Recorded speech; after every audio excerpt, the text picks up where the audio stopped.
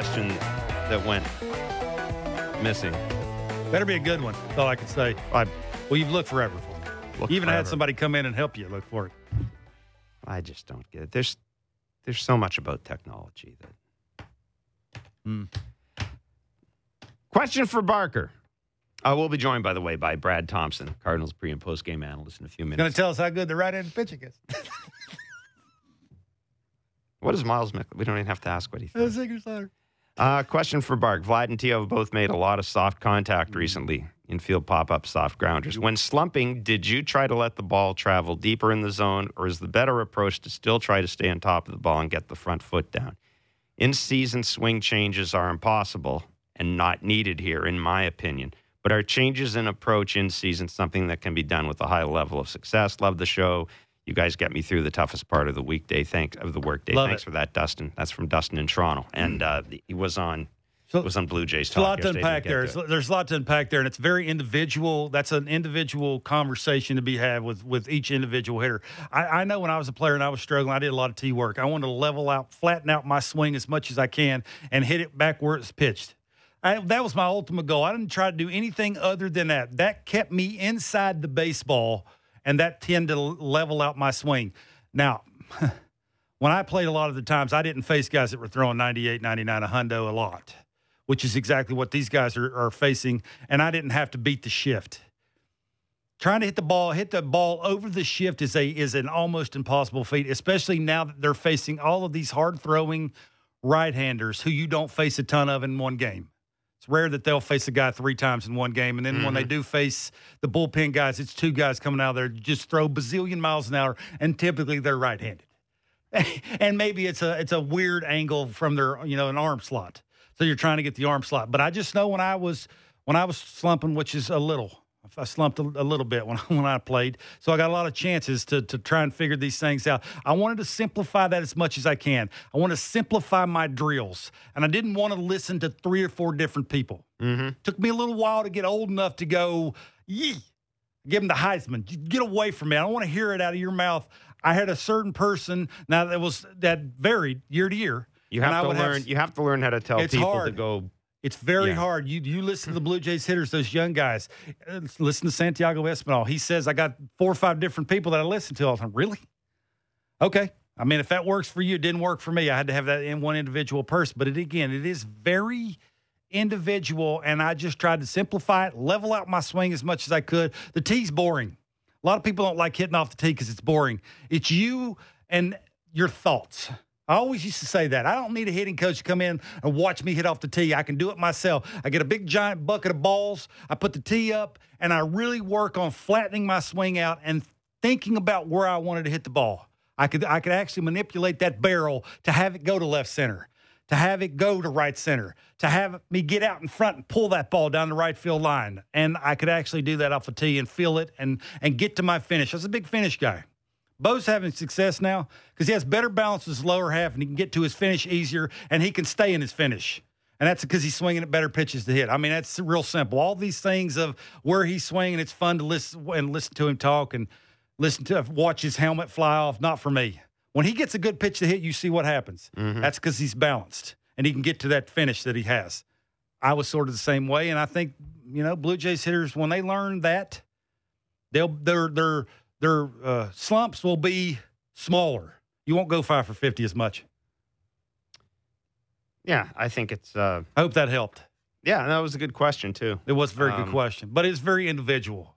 Yeah, so if you ask 10 different hitters, Jeff, you'll get probably 10 different answers. Well, we talked a little bit about last week when the Mariners were in town and Scott Service, their manager, was asked about that, and he said there are kind of different philosophical approaches to coming out of slumps. You could be patient, or you can be aggressive and attack, and it's finding the balance. And he was very clear. He said, "Look, our approach as an organization is generally to be aggressive.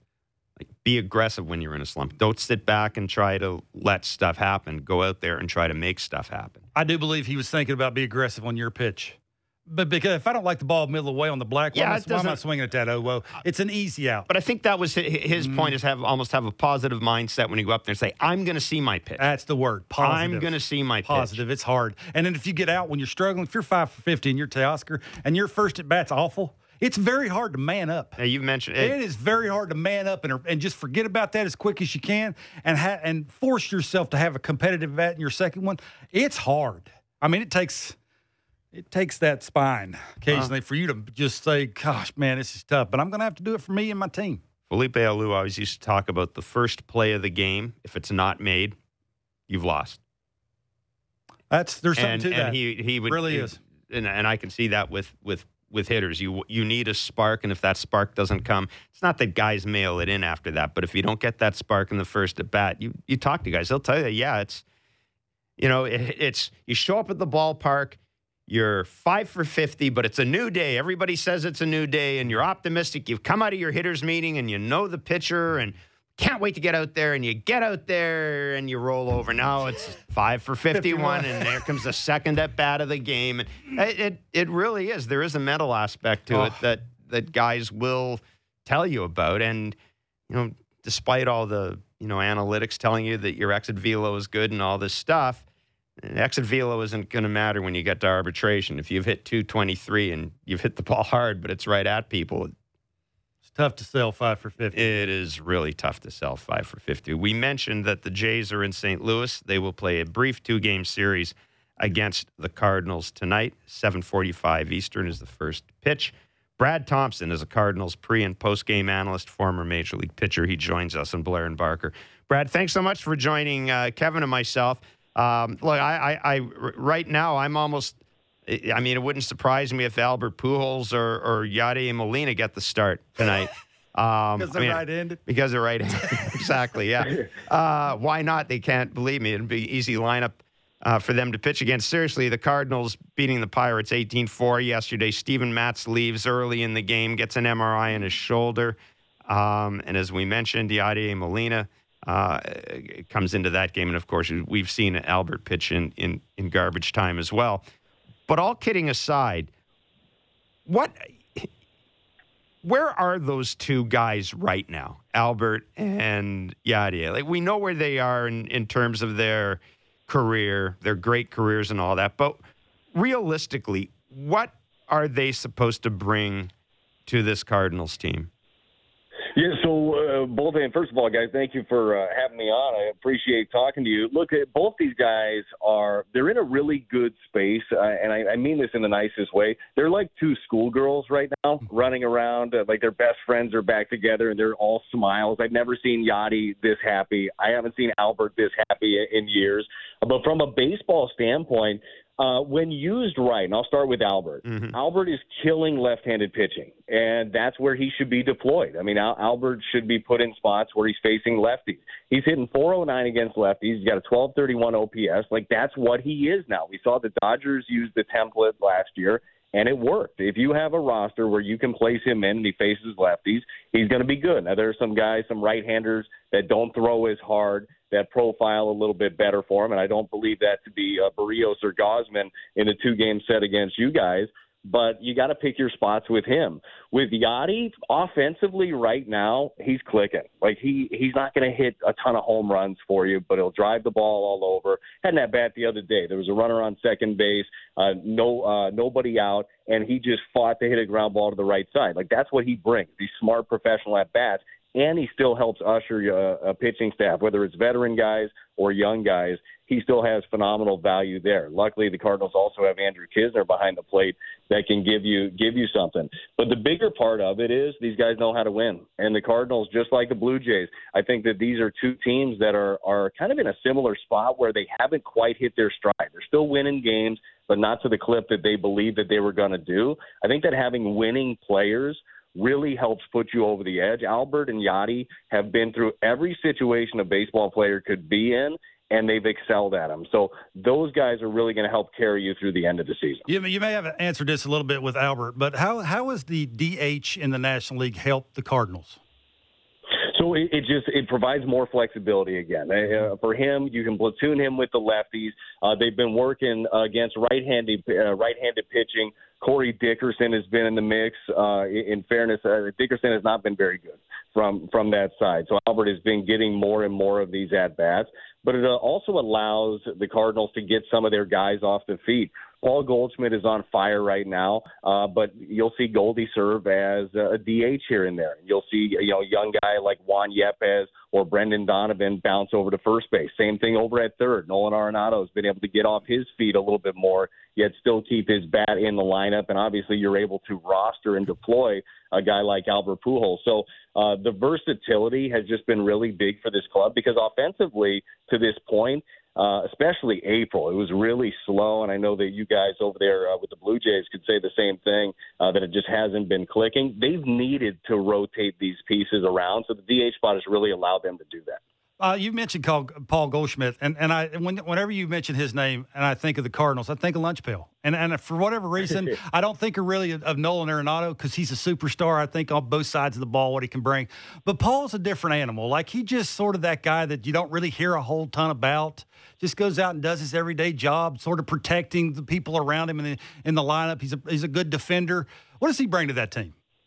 Yeah, Kevin, you bring up a really good point. I was just talking to Dan McLaughlin, broadcaster for the Cardinals for years, about him just a few minutes ago. Goldie reminds me of a former teammate of mine and future Hall of Famer, I believe, in Scott Rowland. Scott Rowland was a lunch pail guy too, right? Just comes to work. He's ready to do his job. He does all the prep work. And then when he goes out there and he goes 4 for 4 with 3 home runs, he's still trotting around the bases, actually running around the bases the same way he would no matter what, like just the same guy. So Goldie brings that consistency to a ball club that any club needs. You know what you're going to get out of him, whether he goes 0 for 4 or he goes 4 for 4. And this month of May so far, he's hit over 400. He got an OPS over 1,200. Like everything is clicking for him. But when you walk into that clubhouse and you talk to Goldie, he's the same guy that was struggling in the first 2 weeks of April. So the consistency, the work ethic, he's also helped these young guys a lot. Juan Yepes is another guy. So come up from the minor leagues. The Cardinals got him in a trade a few years ago in a deal that sent Matt Adams to Atlanta. And Juan Yepes has been at the hip of Goldie and at the hip of Albert Pujols. Goldie's teaching them fundamentally around the base at first base. So just a good teacher and a level of consistency. And you're right, I'm sure, and you've been around Paul Goldschmidt in the past. Goldie doesn't give you a ton, and he hates to talk about himself, and he'll prop up his teammates, but he's consistent. And as a manager, I love to be able to rely on guys like that. Brad, Tyler O'Neill got off to a slow start. He's now in the IL with the right shoulder impingement. Do the Cardinals think that is the reason for the slow start? I think what he's hitting I don't know. He might be hitting a little under 200 with a couple of homers and 20 ribbies. Yeah, look, it could be a factor, but I don't think they believe that that's what it is, or wholly what it is. I mean, you guys know this. If you have a little nagging injury, it can affect a lot of different things. But in watching O'Neill this year from watching him last year, he's been really pull happy this year. And if you make a pitch, you're going to get him out. Last year, he made the adjustment of off-speed pitches and breaking balls. He'd be able to stay back on them. He'd shoot them up the middle, and he'd go the other way with it. This year, he's pulled off of everything. So I think he got to that point where he was pressing, and he was trying to make – I heard you guys talking about Teoscar Hernandez, trying to make every pitch and every at-bat, make that the one that gets you back.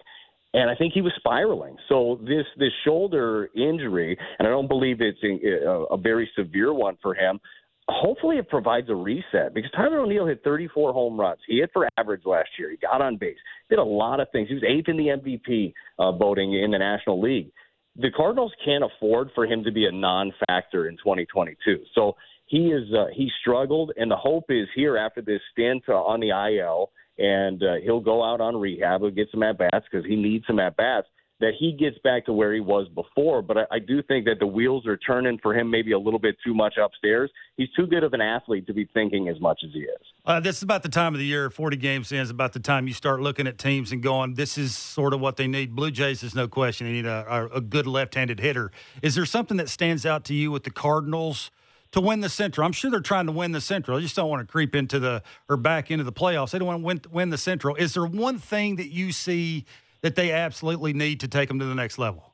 Well, there's two that stand out for most people, right? One is a shortstop because Nolan Gorman, their young prospect, and you get an opportunity to see him tonight and tomorrow. He came up. He's playing second base now, so that bounces Tommy Edman to shortstop. I think that Tommy Edman can be like a Chris Taylor or Ben Zobrist type player that plays all over the place. He can bounce around a little bit.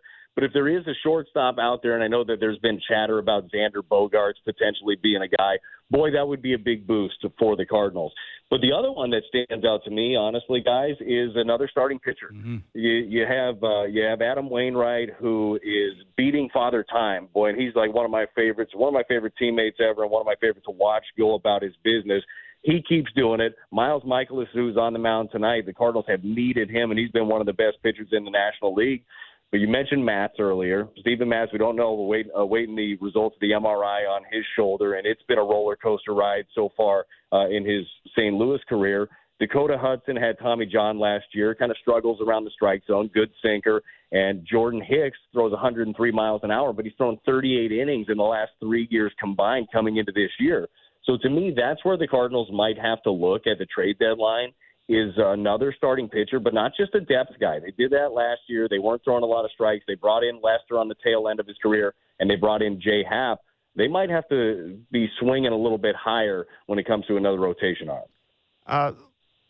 What have you made of Oliver Marmol so far? He is the youngest manager, I believe, of a major league team. It makes me feel old, guys. He's 35, right? Yeah.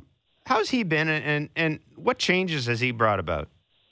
You know what? I think the biggest thing with Ollie is really his communication with his guys. Like, everything is up front. There is no, you show up to the ballpark and say, oh, I'm hitting six, or oh, I'm out of the lineup today. Like, he is very diligent in his communication.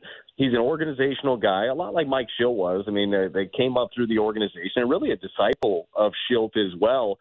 But something that Ollie, I think, does a very good job of is just building relationships. And it's not just with the players, and it's not just with the stars. I'm sure, Kevin, you've played for guys like that. It's like, oh, the stars, we love the stars. But all the other guys are just kind of on the fringe. You really don't have that relationship. He built his relationship with all these players, but he also has it with his staff. And I think that one of the biggest things that Ollie has done, he lets his staff work.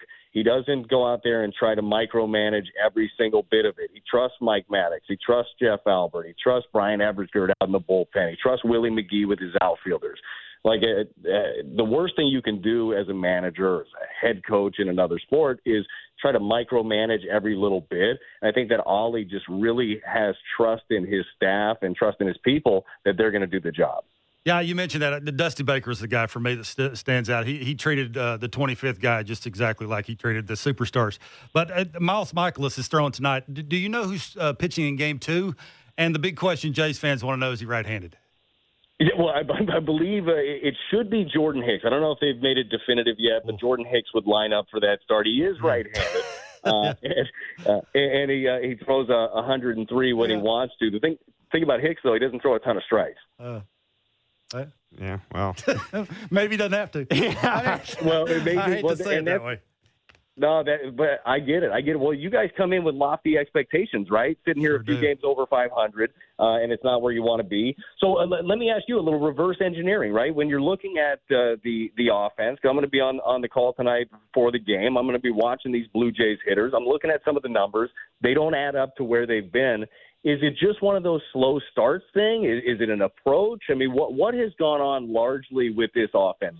Boy, you sure hope it's a slow thing. But I think for me, it's too big of a sample size now to not be approaches. And the kryptonite of going the other way, taking what the pitcher gives you, is a thing. And when you got a bunch of right-handed hitters who you can get out basically the same exact way. Brad, it is if you don't have a sinker, which Miles does, he has the sinker slider, that's in and away to a right-handed hitter. If you don't have that, you just go four-seamer away, slider away, and you're tunneling that. And for whatever reason, whether it's pressure, whether it's expectations, buying into going up the middle the other way somehow for whatever reason is not a thing the Blue Jays want to buy into. And that's why you see the runners in scoring position where it's at, that stat. It's not good. And the adjustments have to be there, and it's not going to get any easier because you can see teams are lining up these bunch of right-handed power throwers. We mentioned they have the fewest plate appearances against left-handed pitching of any team in baseball. Yep. I mean, teams are just running out righty after righty after righty.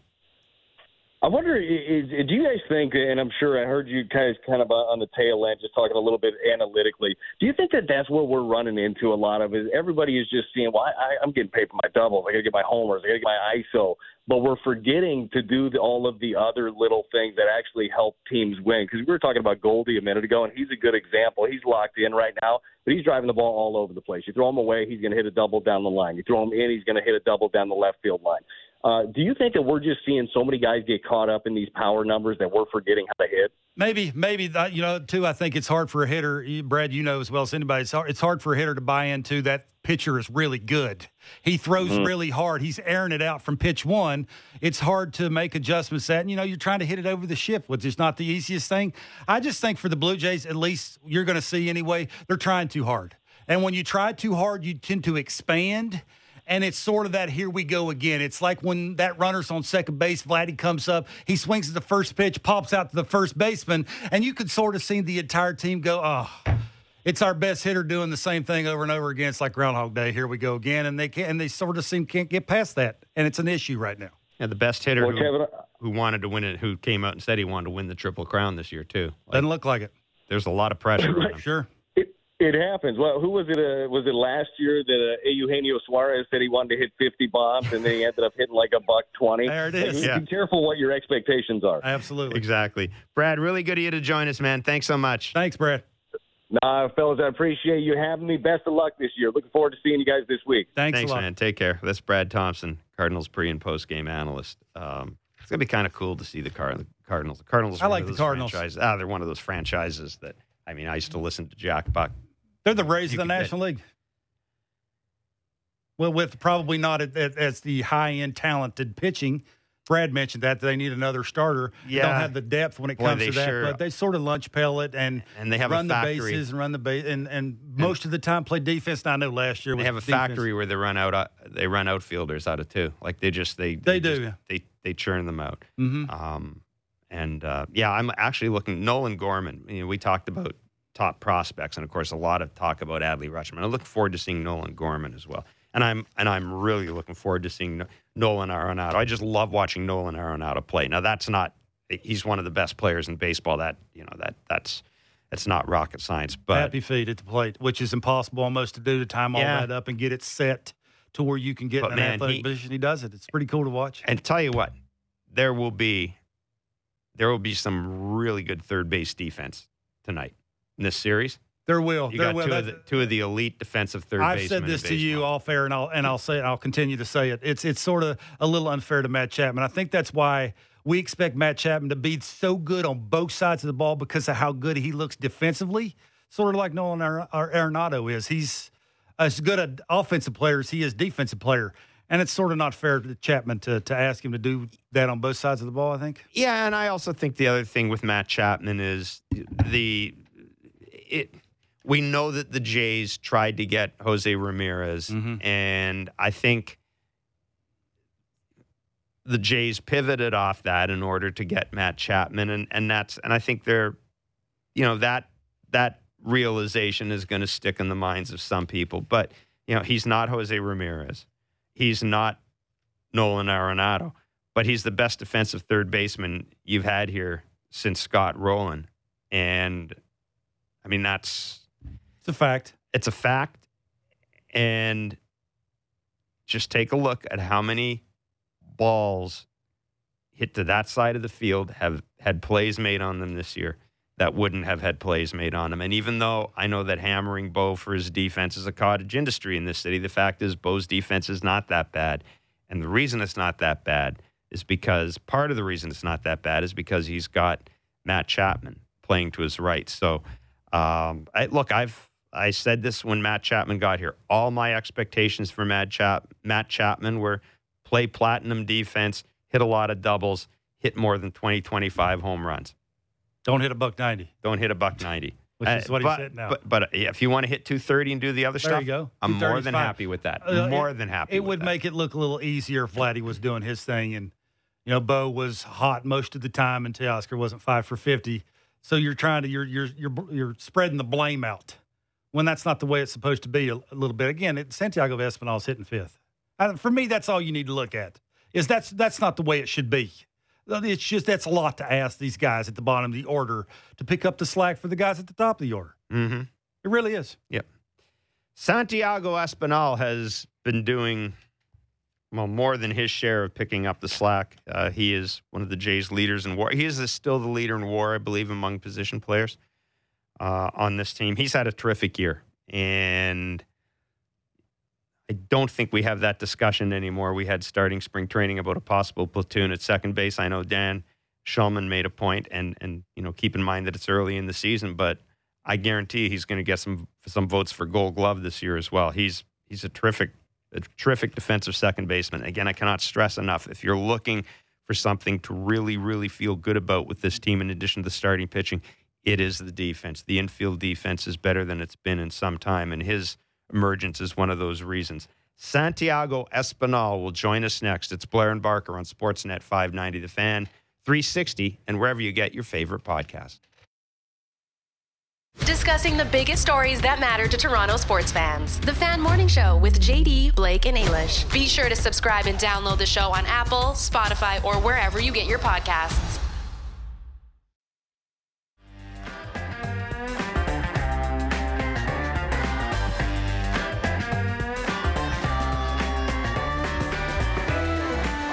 All right, welcome back to Blair and Barker for a long weekend Monday. The show will be replayed from 5 to 7 on Sportsnet 590 The Fan. You can subscribe wherever you get your favorite podcast, yada, yada, et cetera, et cetera. Let's not waste any time. We spent a lot of time talking about, obviously, the Blue Jays and their offensive problems this year. There's one guy who has really flourished in the first 6 weeks of this season, not just offensively, but defensively as well. He is Santiago Espinal, and we're very pleased that he joins us on Blair and Barker. Santiago, thanks so much for joining us today.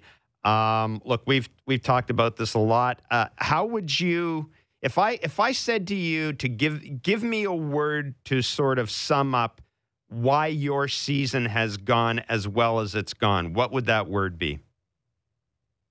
Well, first of all, thank you guys for having me here. I would say consistency.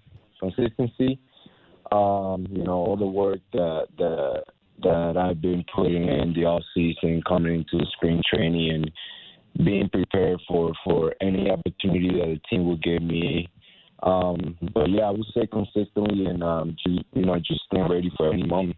Santi, whenever I watch you offensively, I heard you in spring training say you'd put on some more muscle in your lower half. Man, I wish if it would just have been that easy, I could have put some strength on my lower half and been as good a hitter as you've been. But is there something more to it offensively? Is it you've shortened the leg kick? Is it you're a smarter hitter? Because I do see some.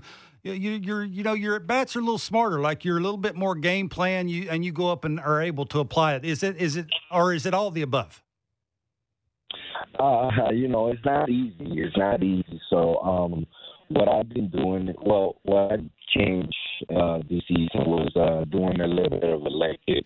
I know last year I had only a little bit, but this year I just put on my legs a little bit higher up. And I feel really comfortable. I feel like I can see the ball better. I can read pitches better. And every time that I go up to play, I always have a plan for every pitcher. In the dugout we have these iPads where the pitches, the percentage of the pitchers, and like how he pitched to players, and I go after that information, and for every pitcher I have a plan, and I stick to that plan, because I feel like if I stick to the plan, I feel like everything will play out.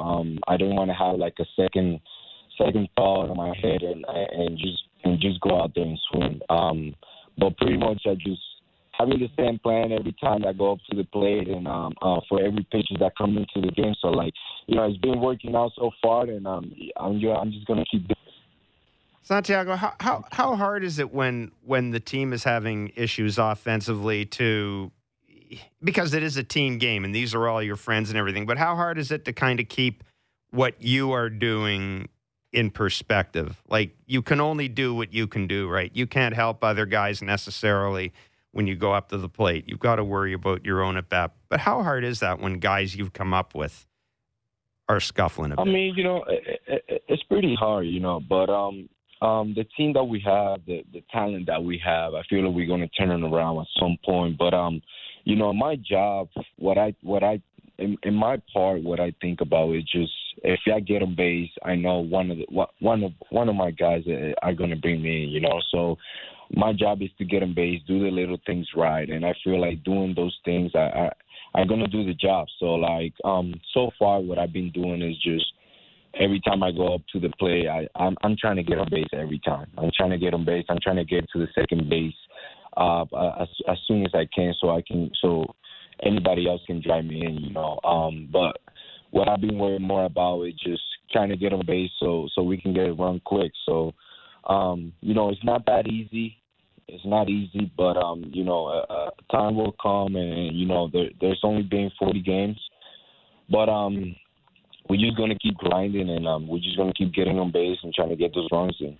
Sandy, you've moved around a little bit in the order. You've hit bottom of the order. You've hit fifth. We see Vladdy move from the 2 spot to the 3 spot. Does that do anything? Does that change your mindset? Does that help any? Does that hurt any?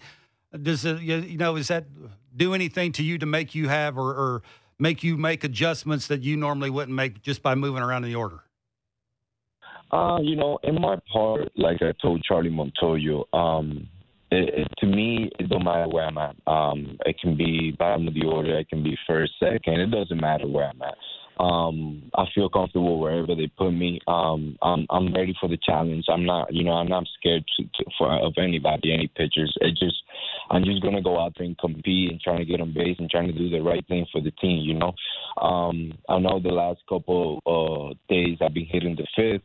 And, I feel pretty comfortable. I feel pretty comfortable hitting in the 9th too. So like I told Charlie, it doesn't matter where they put me. I'm just gonna go out there and compete. What does it feel like when you hear Dan Shulman's made this comment, and we've heard other managers as well? Aaron Boone was talking about your defense earlier this year, and they say, this guy is good enough that he can win a Gold Glove at second base at some point. What does that say to you? And should we make more of a deal about how much you've improved defensively as well as offensively? When I hear comments like that, obviously it makes me happy, but it makes me motivate myself to keep working harder, In the off season, I know I did a lot of work, and in spring training, I also did a lot of work on my fielding. And, it just transferred that to the season. So, my focus is just to stay consistently on both part of the end. And, I know it's not easy, but I know with my work, and I know if I'm going to keep doing my work every day, I'm going to do a pretty good job. And, what I'm worrying about, I'm not worrying about anything else. It's just staying consistently. And I feel like if I stay consistently, I'll be in a pretty good spot, not just me, but the team too. So consistently is the important word in this matter. Sure is. Whenever I was trying to play a little bit of first base, I needed to work on every single day, and I was listening to you talk there about you wanted to stay consistent. And I remember myself, I wanted to catch everything out in front. For whatever reason, I'd let the ball travel a little bit too much, and it would eat me up. I'd get those in-between hops. Is there something defensively that when you come to the field every day that you really need to hone in on, and it will make your entire game defensively that much better? Oh, yeah. So to tell you the truth, when I do a couple drills on my fielding with Lewis and on the machine, where we get these little hops and we play it out from there. But when we go into the ground balls, what I do first, I just count my hops. I count the hops that I should be taking, and we also have a clock on the field that can actually time, they can tell you how fast you did it. It's like a game time. So I go from there, but the first thing I do is just count my hops, and I feel like counting my hops will make me more comfortable, will make me think, will make me have more time, will make me realize what I need to do, how fast I need to get to the ball, and how I need to play that ball, So I've been doing that a lot this year with Louis, and it's been working out so far. every ground ball that I get, I feel pretty comfortable with it because, just moving my feet and counting those hops in practice, it will transfer to those games. And, it's been good so far. And I really like this drill, and I'm just going to keep doing it, Okay, I got to ask, when you guys do the four-man outfield, you're the guy that runs out there and plays in right field next to that right field line. And, Santi, I can remember when I played first, John Gibbons put me in right field in Yankee Stadium. It's the only time I ever played the outfield at the big league level, and I felt sort of like a fish out of water. How do you feel running out there? Like, is it something you've had to get used to? Because it's even different, looking up and catching a fly ball differently because the angles are different. How have you, been honed in on that? I mean, I'm going to tell you something. It's not easy. People think it's easy just playing in the outfield. It's not easy. In practice, what I do is just I tell Bud Basinski that I'm going to go to the right field. I want to get some reads. I want to throw to second base just in case, because you never know what you can get in the game, especially in the outfield. So what I tell the coaches is just I want to go to the right field when we play four-man outfield and do some, read some balls out of the bat and throw the ball to second base and make sure that I feel comfortable before the game. And that's what I do, is just keep practicing on the right field and making sure that I'm comfortable before the game, just so when the game comes, I'm ready for it. I don't want to be nervous. I don't want to have no doubts in the outfield, because they can get really ugly in the outfield too. Do you find it, especially when you go to a new ballpark, like you're going to be playing in St. Louis tonight? You probably never played the outfield there before. Is it important that you go there and at least get an idea of what it looks like, right? What it looks like to be in right field, to catch a ball and have to throw it to second base against the backdrop. Is that something you'll do tonight, maybe an extra drill? Oh yeah. That was something that I would do tonight because I never played here in St. Louis. And I don't know how it is. I don't know how the outfield is. So that's one of the drills that I do before the game. I just go out there to the outfield, know the outfield, throw to second base, see how it is, see how the hops play on the grass and stuff like that. So that was something that I do, and that is something that I do on every series that we go to. So every stadium that we go that we haven't been, I do that. Even if we go to the Yankee Stadium, I know we've been to the Yankee Stadium, but I still go out there and do my drills and do everything that I have to do before the game, just to make sure, just to have that confidence before the game and be prepared for any fly ball, any ball down the line, any hops that I can get. So ready for it before the game and mentally ready too. Santi, really good of you to join us. Thanks so much, man. Keep it going. Good luck. Thank you so much, guys. Take care. Have a good day. You too. Santiago Espinal, the Toronto. I learned something. Yeah, that's counting hops. I got to be honest with you. I've talked to bazillion infielders, and I never heard a guy say it, count hops. And you talk about Bo and the internal clock, and they have the clock on the field, which we've all seen. You see that during batting practice. That's what they're doing when they're taking all those ground balls, is they have that big clock so the infielders can see. But he's saying it that he uses his internal clock on how many hops the ball's taking, and he wants to count those. It's almost genius if you think about it, because now he can play a little deeper. He knows how many hops that it takes. If a ball's hit this hard, the hops are this many. This guy's running, I know I have this much time. And that would explain why when he's running, the backhand, the flip, the throw, how much time he has. It's because he's good, just doesn't happen because. No. He's getting it done because he's prepared before the game actually happens. Right, and we've talked about in spring training how he was one of those guys who was always out there early with him and Bo. And during the pandemic, he ended up staying with the Bichette family. I think he and Forrest Wall were the two guys that ended up staying with the Bichette family. And it is interesting because people tend to sort of lump Vladdy and Bo together all the time. But Santi and Bo have a thing. When you watch them work out together, there's a lot of back and forth. You really get the sense that those two guys, that they have each other's back. And I got to say this, Santiago Espinal, defensively at second base, you talk about your comfort level. My comfort level with him is absolute. We get a ball hit to him. Now, we did see that one play during the homestand where they were in the shift, and he kind of let up a bit on it. But that was rare to see him make that type of mistake. I will be interested in seeing how infielders have to tailor their game next year if they do away with the shift, because that's going to be a different look for a lot of guys. But the one thing with Santiago Espinal, I've got to think that he's already kind of thought about that, and he won't be caught off guard by it. You will see guys prepare a little differently in spring training next year for that. And I just think I think it's cool when you get a guy who was acquired in a trade that at the time no one thought anything of that trade. Just thought the Jays were doing Steve Pearce a solid. Sure. And good on them. Why Right. not? Good dude, and he was a good teammate, spoke highly of Toronto. Absolutely no harm done there. But man, somebody in this organization, when they picked that name out, somebody in this organization did a hell of a job, because I didn't think I'd be saying this at any point this year. It's really hard to imagine a Blue Jays lineup without Santiago Espinal in it right now. It really is. Give him credit. He took the job. There was a competition in spring training, and he took the job. Good for him. Absolutely. He made every adjustment he has to make with he sees a little two-strike approach tonight. Doesn't always do that, depending on the hitter. And the defensive side of the ball, when the ball's hit to him, you're out. And do you know how rare it is now for guys to win a job in spring training? It's hard. It doesn't happen as much as it used especially on contending teams with the expectations the Blue Jays Sure got. doesn't. It's hard.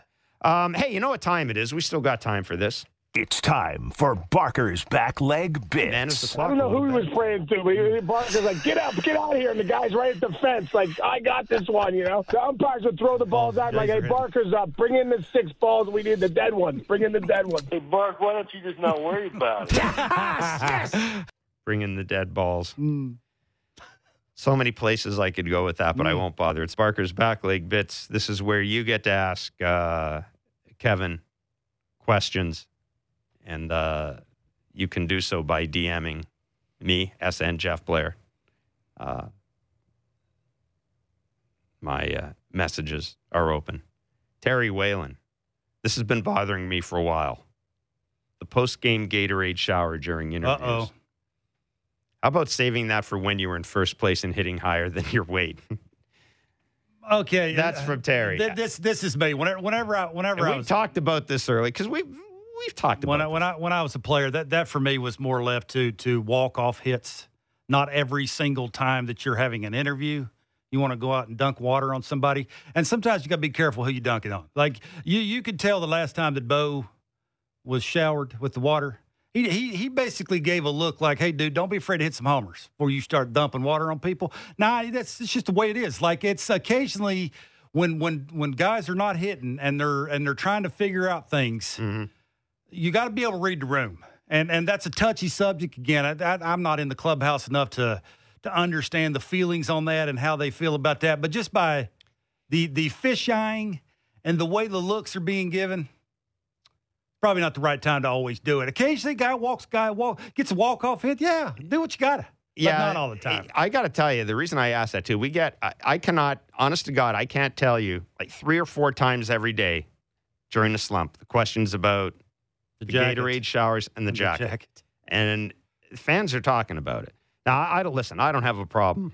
I don't have a problem with the jacket at all. I mean, my God, I'd rather do that than stick a guy in a laundry cart and roll him down the... I hope we see it more. I do homers. Too. And I think the message behind the home run jacket is interesting, kind of the inclusive.